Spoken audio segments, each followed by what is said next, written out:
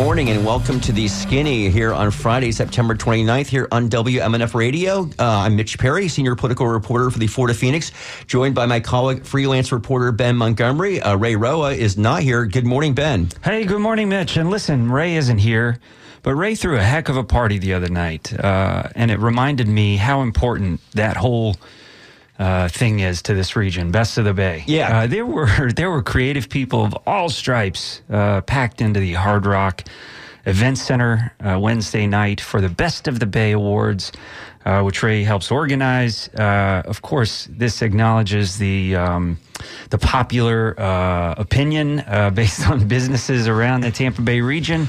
A lot of people there celebrating their good fortune by being popular. You know, I was, of course, with CL Creative Loafing for 5 years, and so I was, Ray's taking the day off because I know he's all burned out because it's really. Oh, he was burnt. Yeah, it's a real intense labor situation. They don't have a whole lot of employees at CL putting that issue together. What I always remembered about that, and it is a huge issue because there's like the kind of the critics' choices, if you will, and there's also the audience, people vote in. But myself, as one of the editors there, when it came to politics and news and even media personalities, I had the power actually because it was really just me. I mean, there's a few other people, they'll say like so-and-so was like, or you had the fans voting, but you also could annoy people, what have you. And it was enormous power because people take this, that publication that annual issue so important, take it really to heart. And so you make a lot of people happy when you say, you're the top whatever brewery in St. Petersburg or what have you. Eyebrow artist. Yeah. Oh, yeah, right. I look forward to getting the issue. So that's why Ray is not here. So, by the way, we're going to talk, tell you what we're going to be talking about today. We are going to talk about... let's see here. Senate Bill 1718. But, we're going to get talk to that. We're also going to talk about the Supreme Court, or more accurately, the frustrations that more and more people have with the court, and what realistically can be done about that. There are so few jobs in this country that once you get hired, you can never get fired, and the Supreme Court is one of them. And obviously, with some of the way they've gone in recent years, a lot of people are like trying to figure out how to do something differently about that. So we're going to talk about that. We're going to have Alan Cohen in studio here a little later. Actually, Alan's on right now, but we're going to talk to him in a few minutes about that. And we are going to talk about Senate Bill 1718. But before we get to that, we did have a big debate, Republican presidential debate on the other night, Wednesday night from Simi Valley, the Southern California, the Ronald Reagan Presidential Library. Our man, Ron DeSantis, was center stage there right in the middle because, of course, the front runner, Donald Trump, was not there. And so everybody's about 40 points behind. But I guess overall, I looked at this the other day, DeSantis is roughly like 14% nationally. The other race is like 12 and 11. So he's not really dominating second place, but they had him there in the middle. And, in fact, he has fallen back a little in polling, right? Well, in New Hampshire, he has. Yeah. And it's close in terms of like between second and five. But and I said this last week, in my opinion, Iowa's still a possibility for him to win. New Hampshire's just too moderate. They're unhappy. Some of his supporters there are like, why aren't you here, Ron? I think he's smart enough to know, like, I don't want to take too much time there. I'm not going to probably win there. Chris Christie, that's one of those few states that he's actually polling decently. But look, they all trail massively behind former President Donald Trump. But the debate the other night was interesting at a couple of levels. One was DeSantis got, frankly, schooled a little bit on the issue of health insurance in the state. We had a situation where Stuart Varney, one of the Fox Business moderators, asked him. In fact, I want to bring up my story if I could here for a moment. As you bring it up, let me set this up a little bit. The whole pitch so far has been Make America Florida, right? Which, when I first heard this as a campaign slogan, I sort of thought, this is not going to work. Like right out of the gate, this is not going to work. I don't think America really wants to be Florida. And that's a hard message to sell, in my opinion, to people in New Hampshire. Well, a couple of things on that. Amongst the real politically minded, people on the, either left or right, but in this case, the right, who yeah, maybe Florida is that. But most people are not focused so much on, who's the governor of the state. I mean, that's not where people, that want to migrate to now. I think some people appreciate that who were not big fans of the lockdowns that happened in some of these areas. We all know that that's been like the COVID story that DeSantis has kind of ascended himself to. But overall, everybody's got their own issues and their own things. And he has ran on the Florida record as being, and that's why he jammed through so much of this legislation, including the SB 1718 we'll talk about shortly, the immigration bill, the union busting bill, all these things that he wanted to brag about them, boast about them. But Stuart Varney the other night, we don't have the sound of this, but I'll just tell people if you weren't listening, he basically asked him, he said, Governor, you have 2.5 million people in Florida who don't have health insurance. And he said, that's worse than the national average. Can Americans trust you on this? And DeSantis, you know what he did immediately? He talked about inflation, and he said, we said, I think this is symptom of our overall economic decline. Everything has gotten more expensive. You see insurance rates going through the roof. And then he went on to criticize Bidenomics and discuss his energy plan before he finally came around to addressing healthcare. And he said that we have, quote, big pharma, big insurance, and big government, and we need to tackle that and have more power for the people and the doctor-patient relationship. And this is a minute and 9 seconds. I timed this. I wrote this in my story yesterday. Then Stuart Varney fired back and said, Governor, why is your record in Florida on health insurance worse than the national average? He came right back at him on this. And DeSantis went on to say there's been a population boom in the state, and the state does not do, he bragged about this. We don't have a lot of welfare benefits in Florida. He said, quote, we basically say this is a field of dreams. You can do well in the state, but we're not going to be like California and have massive numbers of people on government programs without work requirements. We believe you work and you got to do that. And so that goes for all the welfare benefits. Well, time out here. There's in terms of the way that people could get more insurance in Florida is if the state had expanded Medicaid. And as I know, there's not talk about you have to show work requirements for that. That's not where this goes. The federal government pays 90% of Medicaid to the states.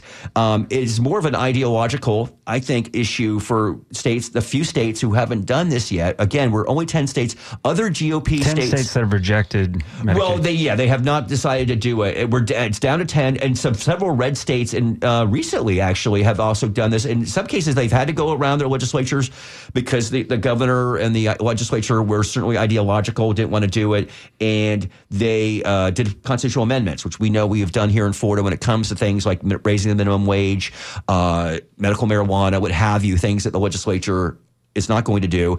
And so but I thought, it was not a really great moment for the governor there because, he just went flat-footed, as I wrote about there. He got hit on a couple other things. Another thing actually just came up yesterday on energy. So again, the listeners might recall, and unfortunately we don't have the sound for this, but Nikki Haley got in his face a little bit about saying that because I guess the more conservative or, thing that Republicans are running on when it comes to energy is, nothing with a, quote, Green New Deal, whatever that means, but they're for, drilling, basically, which is incredibly unpopular here in Florida. We know that, right? But it is popular amongst Republicans in other areas of the country. And also, again, they think there's too much hype for solar or what have you. So Nikki Haley said, you have done, before you were governor, you said no offshore drilling and no fracking. You bragged about that, and again, that was a bad thing, right? But in the Republican world, I guess it is. But Ron was like, that's not true. But so what ultimately happened was we looked into this yesterday. I did, again, the story on this, and a couple of things. One is DeSantis was elected the same day that Florida voters in 2018 passed a constitutional amendment banning offshore oil and gas drilling in the state waters. Okay, so that happened the same day. He did send an executive order his second day in office, saying that he did not want to do any fracking in the state or do any drilling. And again, the state already, voters had already voted. You can't really do any drilling. But he goes out on the road now that he's, waiting for Republican votes. And he said, let's see here. This was in July 31st, a couple months ago, in Rochester, New Hampshire. He says, I don't support, somebody said to me, what's your energy plan all about? He says, I think people in Florida, people have kind of misconstrued. He says, we have a constitutional amendment that does not allow offshore drilling. So that's something that we honor. But he says that is not saying that I think that should apply to Texas or Louisiana and all of that. So that will continue. And we want them to be able to do it. And we want them to be able to use hydraulic fracturing. It's been something that's been very effective. And it's really taken our country to be the world's leading energy producer. But clearly states in Florida, we're a coastal state. We've had oil spills. We put that in our Constitution. Our voters did, and that's something that as governor that I followed and respected. So basically saying, yeah, we did this in Florida, but I don't say we don't have to do this other places. And so that's why it was kind of confusing to figure out, because a lot of charges happen in these debates. It's fast and furious. Where's PolitiFact when you need them? You're not going to get that immediately there. Who's telling the truth or not? And so it was an interesting exchange there. We got a caller here, so we'll go to the phones here. Again, we're going to talk about the Supreme Court. I'm sorry, what'd you say, Ben? I was just going to add that former Tampa Bay Times writer Michael Cruz has a great profile of Nikki Haley in Politico this morning.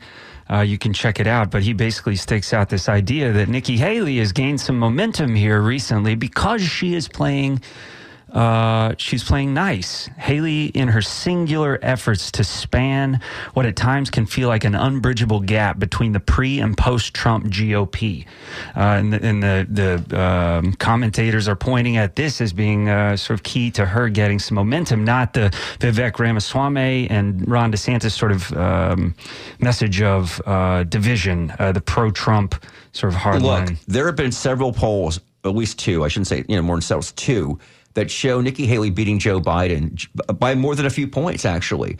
I think that would be the most dangerous threat to Joe Biden's reelection, at least according to the polls right now. Again, more scrutiny, maybe she'll falter. But that is interesting, basically. Now, again, she's right where Ron DeSantis is and where everybody else is, 40 points behind. She had got good marks from this the other night, got better marks in the first debate. Whether that's going to really mean anything, I still keep hold out that may, because once these trials begin with Donald Trump next year. Okay, we've got a couple of people on the line here, so we'll go to that right now as we wait for a reporter to come in here for a moment here.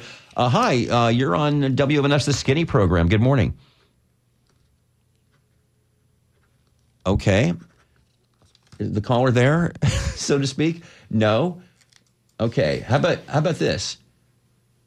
Hello? No callers. I'm getting a message back here. Okay, that's funky. Okay. Hey, I wonder if it's a good idea to bring Alan on now. Yeah, why don't we? Because this man's he's an important man, and we don't want to have him sitting around here. Alan Cohn, a former ABC 28 reporter, former congressional candidate, Democrat in the Central Florida area. Alan, good morning. Good morning to you. Okay, so let me scramble up here to talk about what we're going to be talking about with you, and that's about the Supreme Court. So let's tell people a little bit about this situation. Of course, we all know that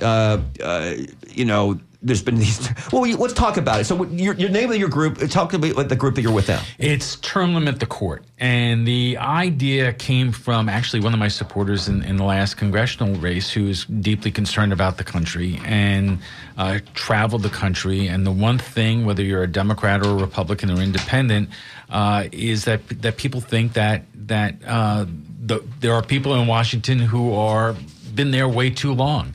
And including the Supreme Court. And we're paying the price for this right now. What we're seeing on the Supreme Court is not just differences of opinion in terms of the law, and it's not just errors in terms of public disclosures that many politicians inadvertently make. We have Supreme Court justices who lied in their nomination hearings, and we have Supreme Court justices who, because there are no guardrails, no term limits, think that they could do whatever they want, including taking luxury vacations from billionaires, taking sweetheart land deals. People are angry. The other thing is that if you look at presidential elections since the mid-1970s, Democrats have won the popular vote 11 times to, I believe, 7 times for the Republicans. But Republican presidents have nominated far more Supreme Court justices, and it has led to the imbalance that we see now, where what is coming out of the court is not aligned with how Americans have voted for many years, and now we have rights that have been in place for over 50 years, taken away from women, and many other decisions that are not in line with American public opinion. And so there are members of Congress like Hank Johnson from Georgia, Adam Schiff, Jerry Nadler, who have just filed a bill in the House, and there's going to be a version of it in the U.S. Senate to limit Supreme Court justices to 18 years, and it guarantees every president at least 2 Supreme Court picks, and over time that will bring more balance to the court. And it's also important to remember that the University of Chicago Law School recently did a study showing that if we do not change how Supreme Court justices are picked, it will be 44 years until the balance of the court changes. And so, the time is now, and we've created an organization built for the long haul. Yeah, it's called, let's see, it is Term Limit the Group. Is that what it's called? Term Limit the Court. The Term Limit the Court. I'm sorry, Term Limit the Court. And is this a national effort? Yes, we launched it last week on the steps of the U.S. Supreme Court as Congressman Johnson, filed his new legislation. We're going to be reaching out. We have an incredible board of advisors that includes Andrew Warren, who is the duly elected state attorney from Tampa. We have a retired federal judge from Boston, Nancy Gertner, who just served on the president's commission on the Supreme Court, which has opened the door to term limits as a constitutional method of the court. Let me pick up on that. Again, we're speaking with Alan Cohn here. He was with Term Limit the Court, this organization he's just talking about right now that's looking at trying to do something a little bit differently with this whole lifetime appointments with the U.S. Supreme Court. And it's true, Alan, the polls, the Supreme Court has never been held in a lower esteem we see in national polls and the like here. And part of this is due to ProPublica's reporting on Clarence Thomas and his relationship with the Dallas developer Harlan Crow, who's been funding Thomas's vacations for decades. Yeah, and so the term, a couple of things I want to ask you, but you mentioned the constitutional amendment. Let's face it, these things are impossible to do. People talk about constitutional amendments all the time. But I talked to somebody yesterday about this who said, I think you can only go through a constitutional amendment, that you can't change it through legislation. And now, I don't know if that's accurate or not, but I know in Florida, for example, where they recently, 2018, I believe it was a constitutional amendment where they had mandatory retirement age for Supreme Court justices in Florida. It had been 70 years old. Now it's 75. It was too late for the 3 liberal Supreme Court justices who had to leave in 2018. But nevertheless, the state did that through the Constitution. Can you talk about that, though? The method that has been discussed that's contained in Congressman Johnson's legislation and has also been talked about in the Presidential Commission on the Supreme Court would have 18-year terms on the Supreme Court, and then after that, justices would obtain senior status, which is what happens in the rest of the federal judiciary. So you're not kicking the justices to the curb. They still maintain their offices and their salaries, and they're available for a variety of reasons, illnesses, deaths, and if justices believe that they have to remove themselves from decisions. And the White House Commission and other legal scholars believe this is a way to actually get around the requirement for a constitutional amendment, and that's what gives them the confidence that this is constitutional. What do you feel like have been the particularly partisan rulings that have come down on this court? Well, look at abortion. Yeah. If you're looking at American public opinion, people believe in the right of women to make their own health care decisions. Yeah. And this was considered settled law, precedent, and because you have decisions made by the Supreme Court that they threw precedent right out. You get a situation where, for the first time in our recent memory, that a constitutional right has been thrown out, and you could begin and there. The issue in terms of student loan debt, issues involving gun control. All of these are on the table, and even the Supreme Court or some justices had said that other issues like same-sex marriage might well be back on the table. So this court has shown that it is partisan, and the whole idea. Dan Goldman, the congressman from New York, said this last week in Washington, is that the Supreme Court should not belong to any political party. Right. And right now, that's not what we have. Now, if you go onto our website, termlimitthecourt.com, the first quote you see is from Chief Justice John Roberts, who has been out there and saying that he supports the idea of 18-year terms. Okay. Not only that, Ted Cruz has said that he is open to this idea. The battle right now may fall into a partisan. Right, because it looks good for the GOP right now with these 350 people in their 50s that Donald Trump nominated or appointed. We've got, by the way, let's see, we've got, I think, Andrew Warren here, your partner here with Term Limit the Court. Andrew, are you there? Hi, Mitch. Good morning. Good morning. Thank you so much for joining us here. So you're, of course, a partner with Alan Cohen on this Term Limit the Court. And tell me why you want to be a part of this, why you think this is such an important thing that we need to do here in this country when it comes to the Supreme Court.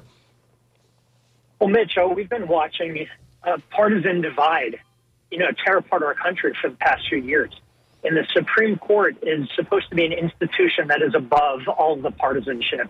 And at a time when Democrats and Republicans and Americans are fighting about not just the candidates they support, but we're fighting about the music we listen to and the beer we drink. And, everything has become political these days.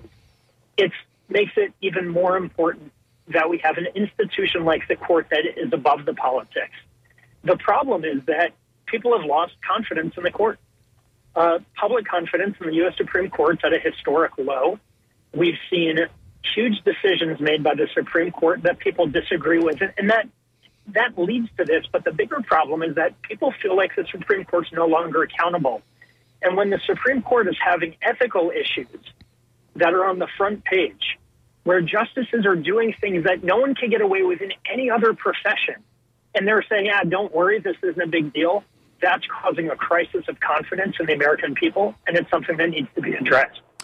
Andrew, let me ask you this, and again, this is a suspended Hillsborough County State Attorney Andrew Warren on the line here with us.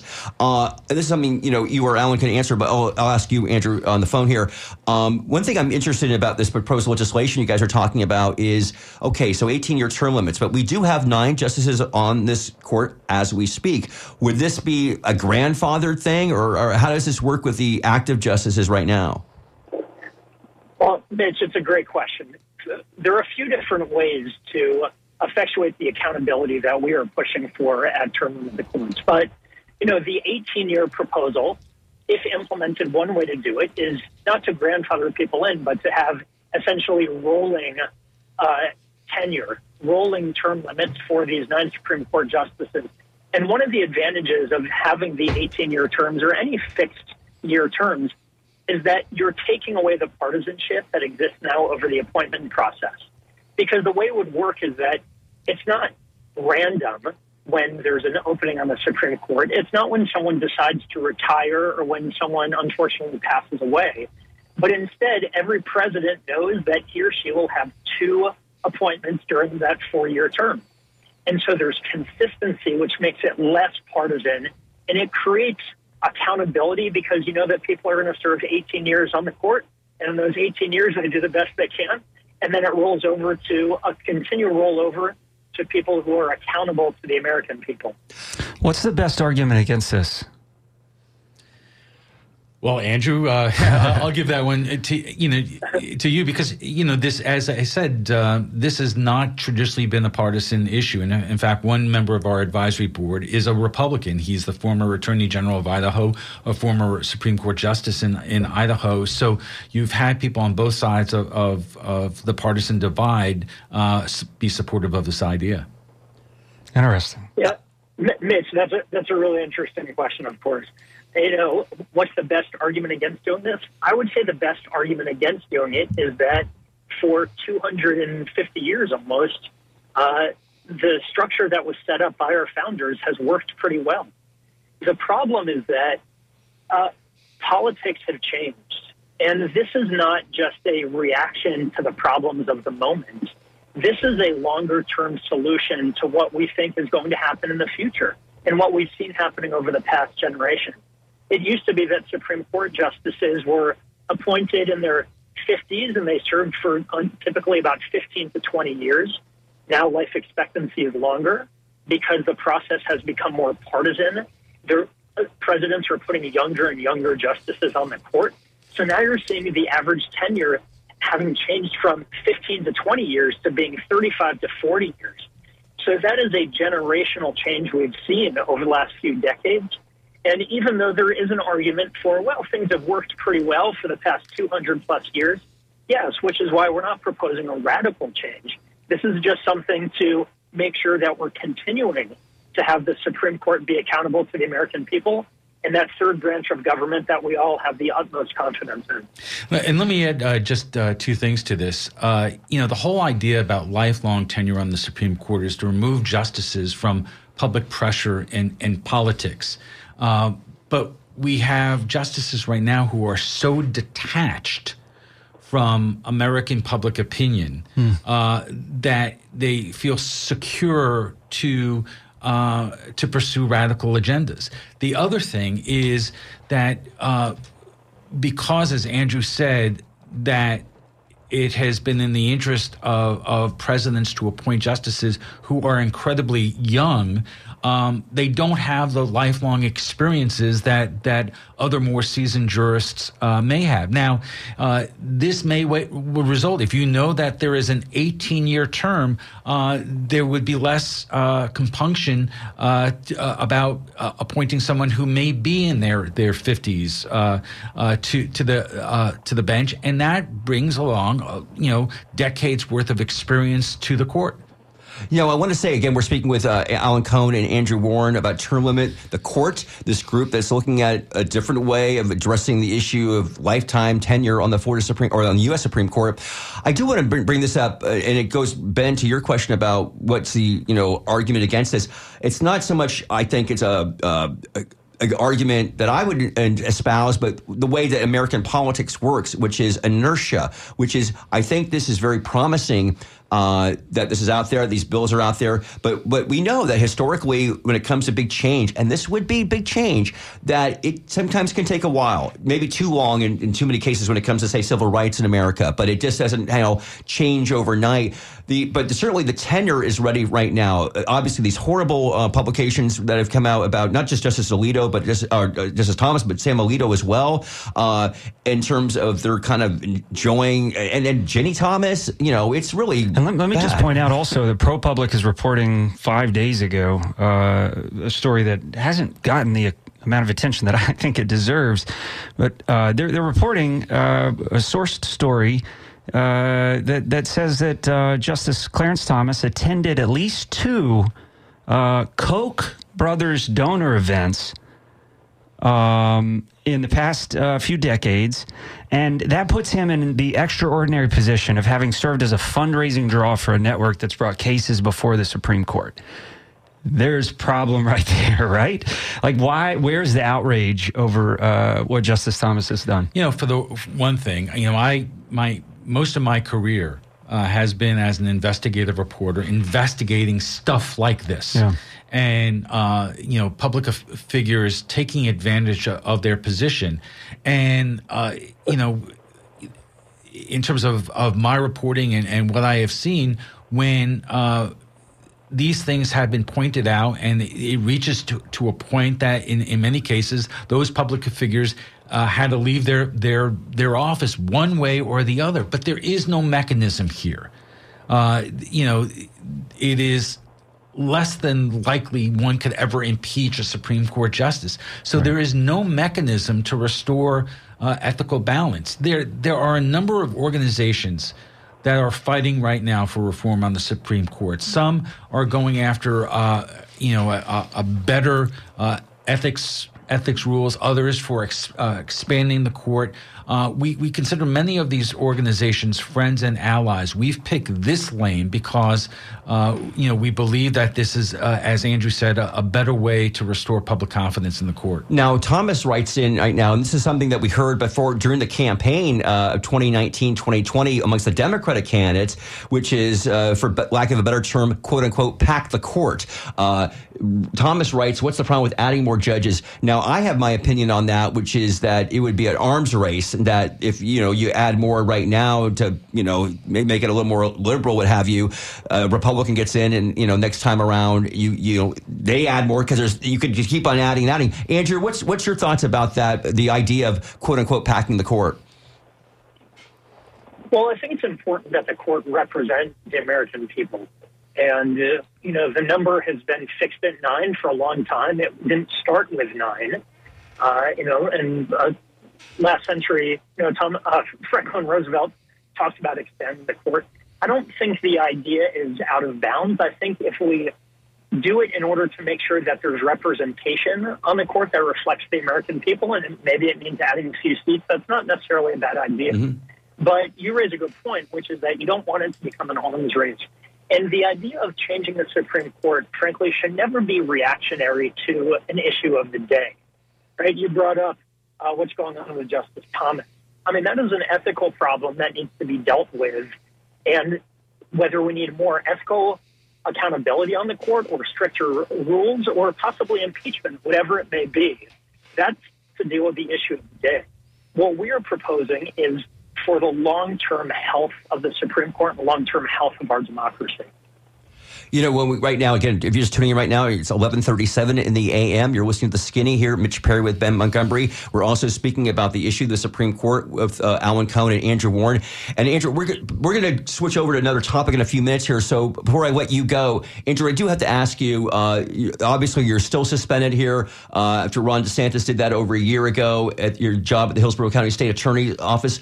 Now, just recently, some prominent members of the Florida legal community, including former Attorney General Bob Butterworth, former Florida Supreme Court Justice Peggy Kintz, Barry Richard, who defended George Bush in the 2000 recount. They have written a letter to, to the chief judge here in Hillsborough County, the Judicial Circuit, saying that because the state attorney post is vacant, then Chief Judge Christopher Sabella can put somebody else in the job under Florida law, and they're writing that should be you. Do you have any comment about this?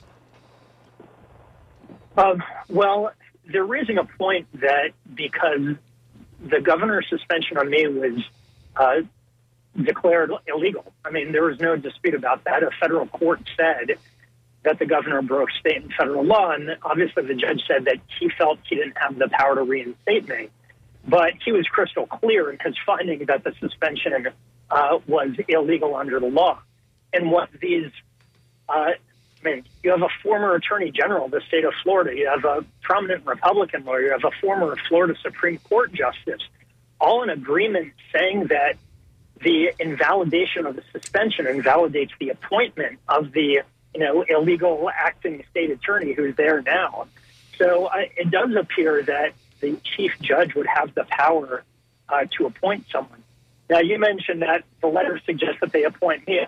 I don't believe that's what the letter said. Okay. I believe they were just informing the chief judge that under Florida law, he has the power to appoint someone, because you're in a situation right now where, frankly, the elected state attorney, me, is unable to do my job because I've been unlawfully suspended, and the appointed acting state attorney is there illegally. So you have someone who no one who's lawfully in charge of that office, which creates huge problems in terms of appellate issues and just the foundations of our democracy. Okay, well, great. Well, Andrew, we're going to let you go right now. Thank you so much for talking about this issue, and we're going to continue to follow it along the ways here, because it's obviously not going to go away anytime soon. So thank you very much, Andrew Warren, for that. Thank you, Andrew. Mr. Ben, thanks so much. Okay, great. And Alan Cohn, it's great to see you, as always. and keep up the good work here. So thank you, Alan. We're going to transition now. We have Jacob Reyes is in the house. I think I see him over there under the computer. Hey, good morning. How's it going? So we're going to transition here and talk about a piece that Jacob just recently wrote in Teen Vogue. So as folks know here, we mentioned this last week of the program for a few minutes here, and that is, of course, SB 1718, the anti-immigration bill that was signed into law by the governor earlier this year. The legislature passed that. Of course, it does a number of things to crack down on illegal immigrants here in Florida, which is a rarity in itself because, in fact, immigration is considered a federal issue, and states don't usually do this. Once in a while, but Governor wanted to be really proactive here and says, we've seen him do this in terms of those flights to Martha's Vineyard. So briefly, the legislation, it makes E-Verify mandatory for any employer with 25 or more employees. That's, of course, the system that verifies if somebody, their status legally. It enforces penalties for those employing undocumented people. We talked about the person, you cannot drive somebody across state lines if you know they're undocumented. Also prohibits local governments from using ID cards, invalidates ID cards issued to undocumented immigrants in other states, and requires hospitals to collect and submit data on the cost of providing health care to illegal aliens, or undocumented immigrants. Excuse me, I hate using that phrase. I don't believe in that illegal alien phrase. Since this passage, we've heard scattered reports about undocumented people leaving Florida, and it's certainly hurting certain industries. And so, again, Jacob Reyes with Axios Tampa Bay, who wrote this piece about this young person. I don't know exactly how to pronounce her. What's her name? Susanna Mata. Yeah, okay, Susanna. Okay. Thank you very much for coming in here to talk to us about this. So talk to us about the person you profiled. Yeah, Susanna is one of 119,000 immigrants who since 2018 have applied for legal protection under the Violence Against Women Act. And why is that? So Susanna, born and raised, or not born, but raised in Tampa. She's born in Barranquilla, Colombia, right? Yeah, she's from Colombia. She came here to Tampa at 6 years old. She went to school here. She learned the language here.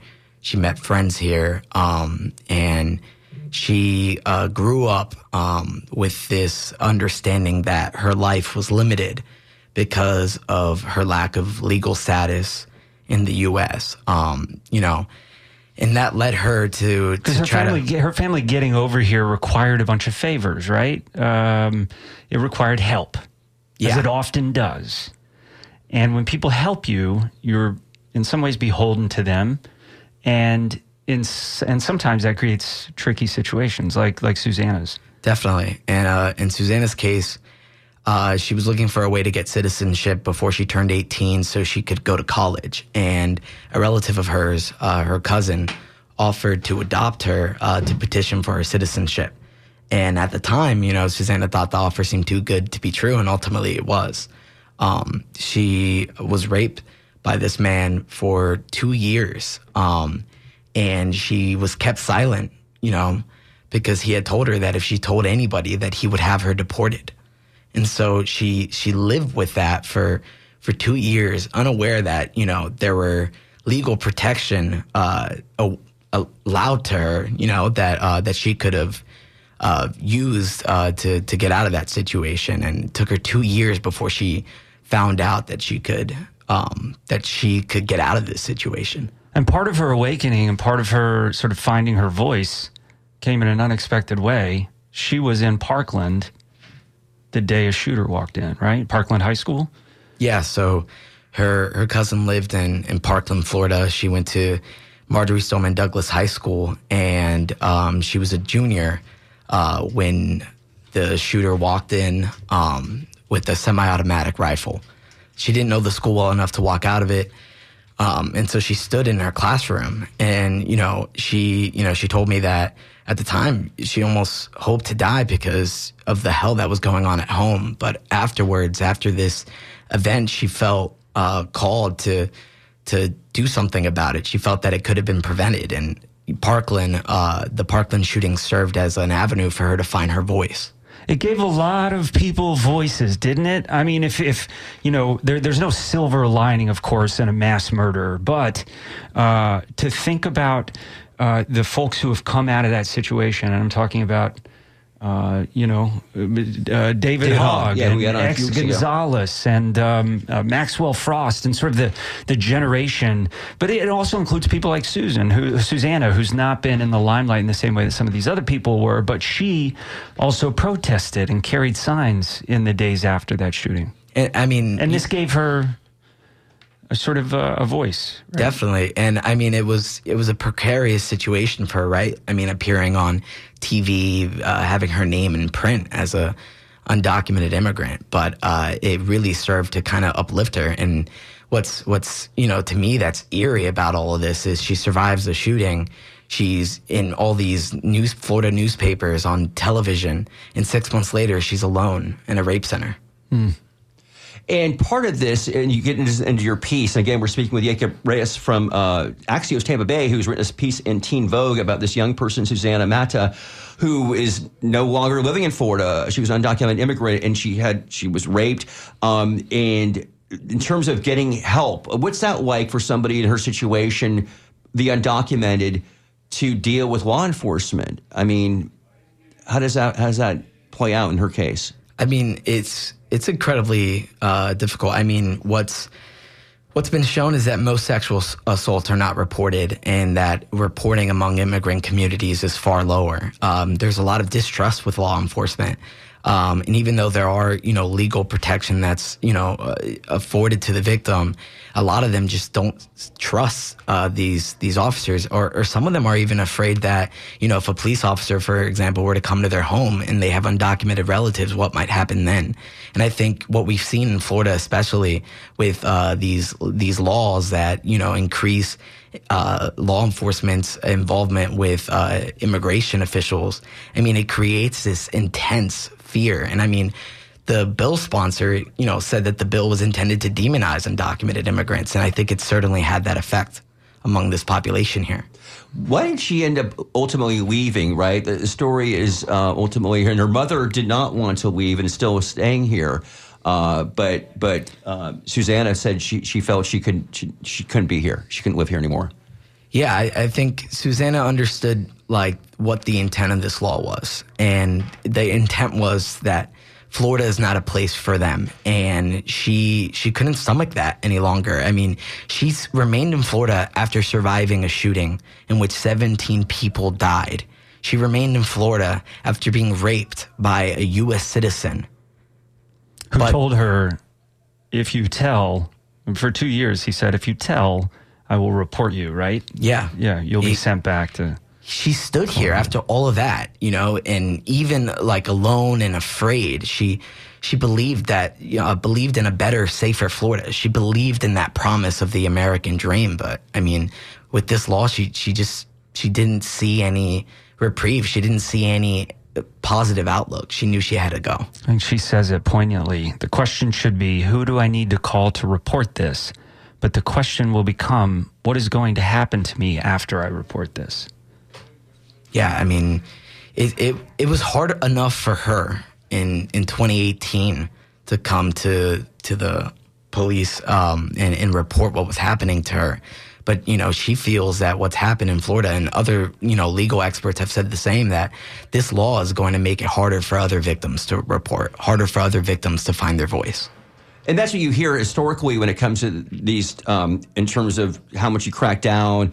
Again, the unintended consequences, or maybe intended in some cases here, because there's an underground economy in the state, like there is throughout the country in this situation. But again, Florida has really gone above. And I know there's some listeners out there who are applauding this, who think that, the other states should do this. But it really, again, we've heard a lot of anecdotal things. And I don't know, Jacob, if you have in your other reporting about this issue, because the issue, again, of this law and how it's preventing some people from wanting to be here. Workers we're hearing about in terms of construction, what have you, or people who aren't able, that again things and historically the business community, for right or wrong reasons, have been the biggest proponents of not doing something like this, especially when it comes to the E-Verify requirement when it comes to direct employees. But they didn't put up much of a fight on this law this year. So it did get much pushback at all. I mean, there was the progressive groups. I was up there the whole time seeing what was going on here. But usually they don't go that far. Governor Ron DeSantis, when he got elected 2019, cracked down on quote-unquote sanctuary cities. And other than at one point West Palm Beach was considered as such, we didn't have that. But he's muscled in and got this thing passed now.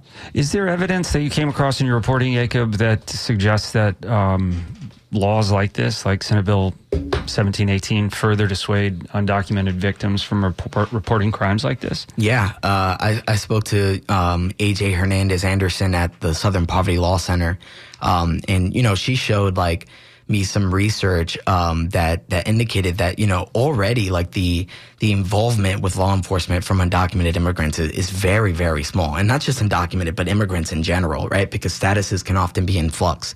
So there's already a small amount of involvement with law enforcement, and with a law like this, it further pushes them into hiding.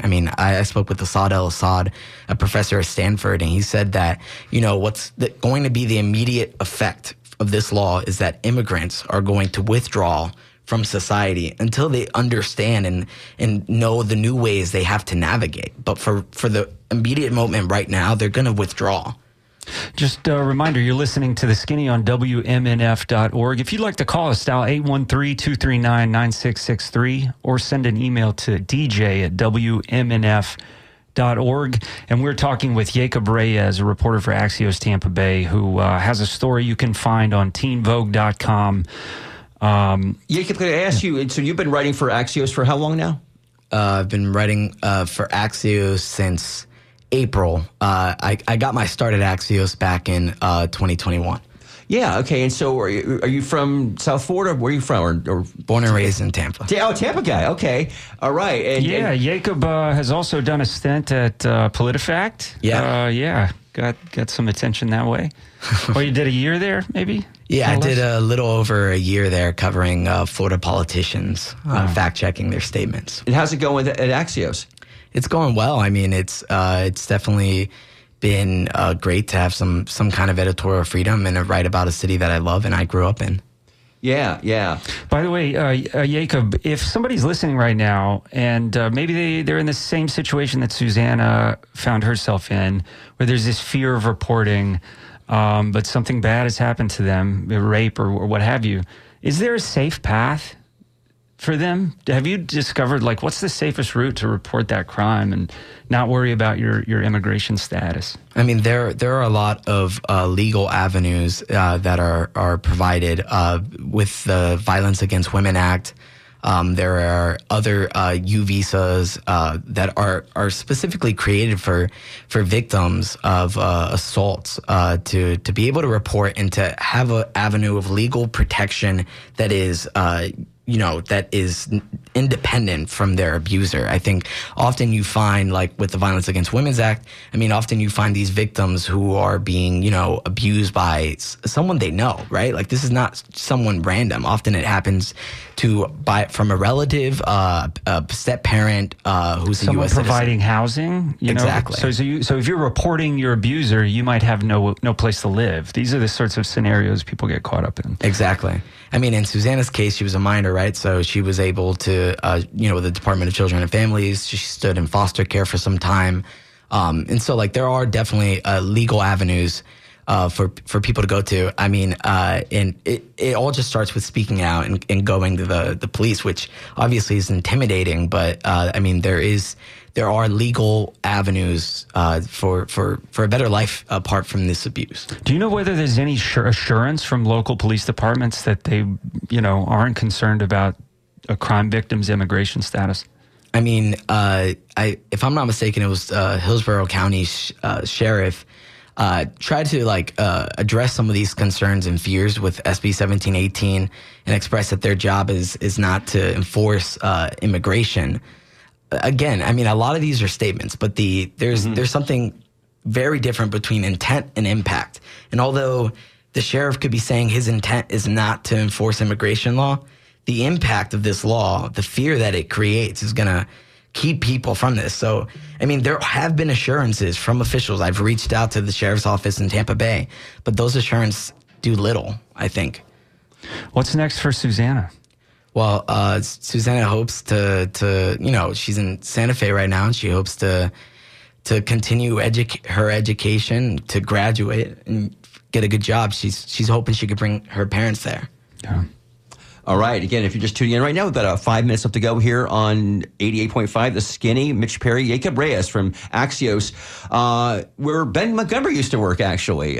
So we're appreciative of you coming in right now. So anything else we want to talk about here in the next few minutes here about your reporting, Jacob? Anything else you've been doing lately that you want to tell people about? I mean, how do they sign up for Axios Tampa Bay? You could you Google Axios Tampa Bay. We have Axios on Twitter, Axios National. So yeah, if you sign up, that'd be great. No, I mean, I'm working with Catherine Varn, Celine Sanfelice, where we're continuing to do local reporting. Obviously, we're covering the Sunrunner and everything that's happened with that.